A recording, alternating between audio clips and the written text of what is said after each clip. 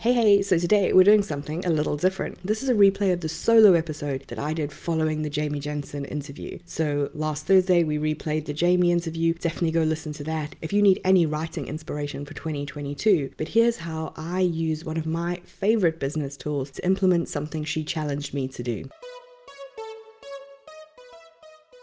Welcome to Coffee and Converse. I'm Diane and this is a show for lifestyle entrepreneurs. Those people building a business to support their life instead of living to build a business. If this is you, stick around for strategies on doing business more efficiently, with more ease, and in a way that feels oh so good to you.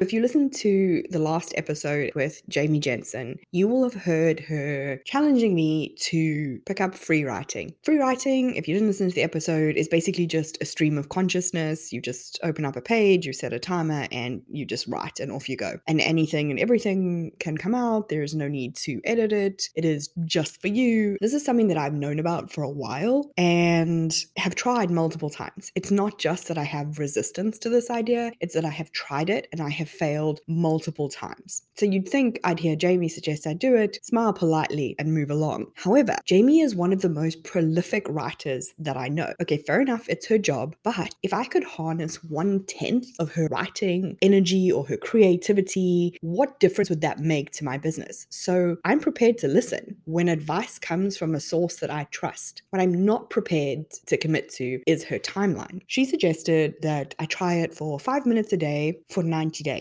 to allow it to become as natural as talking is for me. Now, she's not wrong. James Clear, the author of Atomic Habits, one of my favorite books. If you haven't read it, go read it. He talks about it being an average of 66 days, backed up by research, for us to develop a new habit. So 90 days makes sense, right? However, for me, looking at something that sounds like great advice that I have tried and failed at multiple times before, the idea of committing to something for 90 days and having this external obligation where I would feel like I needed to show up for Jamie, even though obviously Jamie doesn't really have any skin in the game, feels like too much of a commitment for me. So I know that I'm going to rebel. I'm not even going to try it, even though I think it's really good advice. So how do I get around this? How do I play with my own brain when something like this happens? I like to do what I call the 7-day experiment. 7 days feels really manageable to me. I can imagine this time next week. So first of all, it's a really manageable time frame for me. Second of all, I like the term experiment because you can't fail an experiment. It's all just data. So I really like that. It kind of like lets me off the hook. Like I can try this for 7 days and then I can stop. I can try this for 7 days and be rubbish at it and it doesn't matter. It's just given me information. I also know that I'm the type of person that once I start something, if I'm enjoying it, if I'm finding it helpful, it's easier for me to continue. So not only did I take on Jamie's challenge of writing for 5 minutes every day for 7 days, and yes, she checked in on me, and yes, she held me accountable to it, and yes, I'm still doing it because what I found was that it worked for me. However, I still haven't managed to go much beyond those 5 minutes. I think I'm at 7 minutes at the moment, and that's okay. That's me taking something and making it work for me. So what is a piece of advice that you have been given that felt overwhelming to you, that felt like a huge commitment? Like if you were thinking, okay, this needs to be a 66-day process for me to develop this habit on average, like it could actually be more. What has felt like that feels like really good advice, but I don't know if it'll work for me. And so you haven't really tried it. What could you set yourself as a 7-day experiment? What could you try that feels really small and bite-sized for 7 days to test the waters for, am I going to do this as part of my day-to-day going?